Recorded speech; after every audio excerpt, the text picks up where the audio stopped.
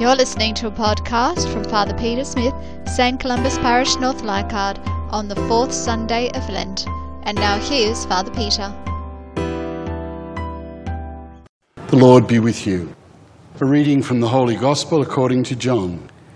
As Jesus went along, he saw a man who had been blind from birth.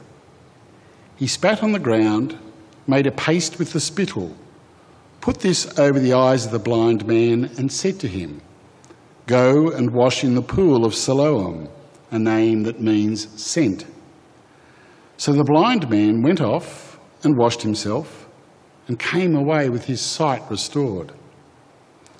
His neighbours and people who earlier had seen him begging said, "Isn't this the man who used to sit and beg?" Some said, "Yes, it is the same one." Others said, "No, he only looks like him." The man himself said, "I am the man." They brought the man who had been blind to the Pharisees. It had been a Sabbath day when Jesus made the paste and opened the man's eyes.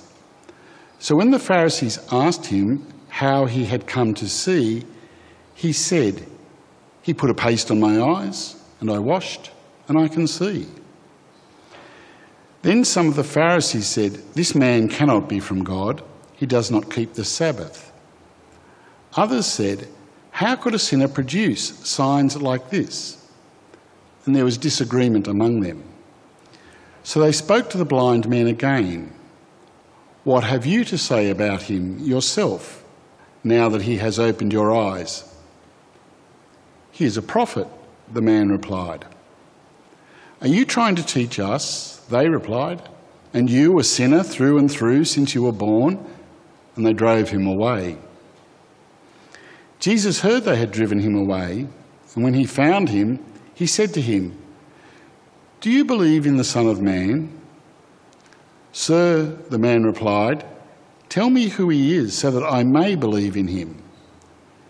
Jesus said, "You are looking at him.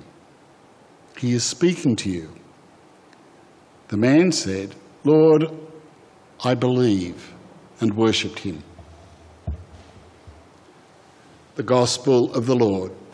I cannot imagine what it was like for that man to have been blind since his birth, to have never been able to see, and suddenly Jesus comes along and cures him.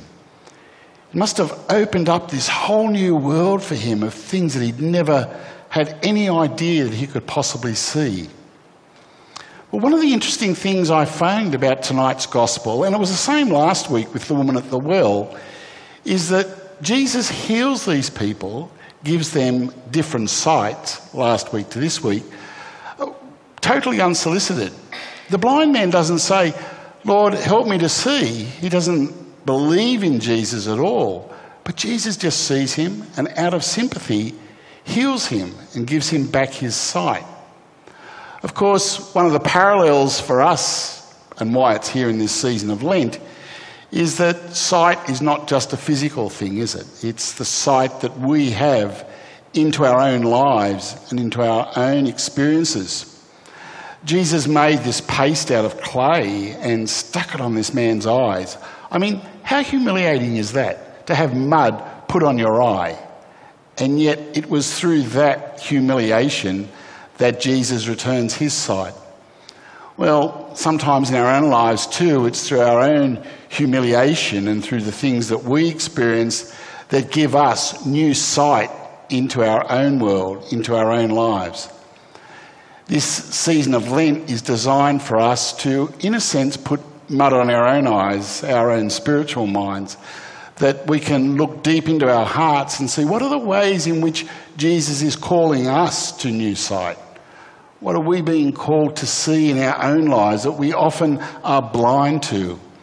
What are the ways in which we too can grow, as this man does tonight, to be able to recognise the presence of Jesus in our lives? And yet I gain comfort from the fact that this man was really slow in coming to experience Jesus.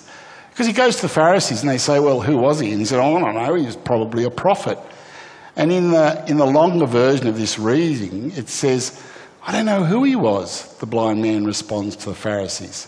And yet, in the end, he comes to this deep faith in God through recognising that he gave him new sight.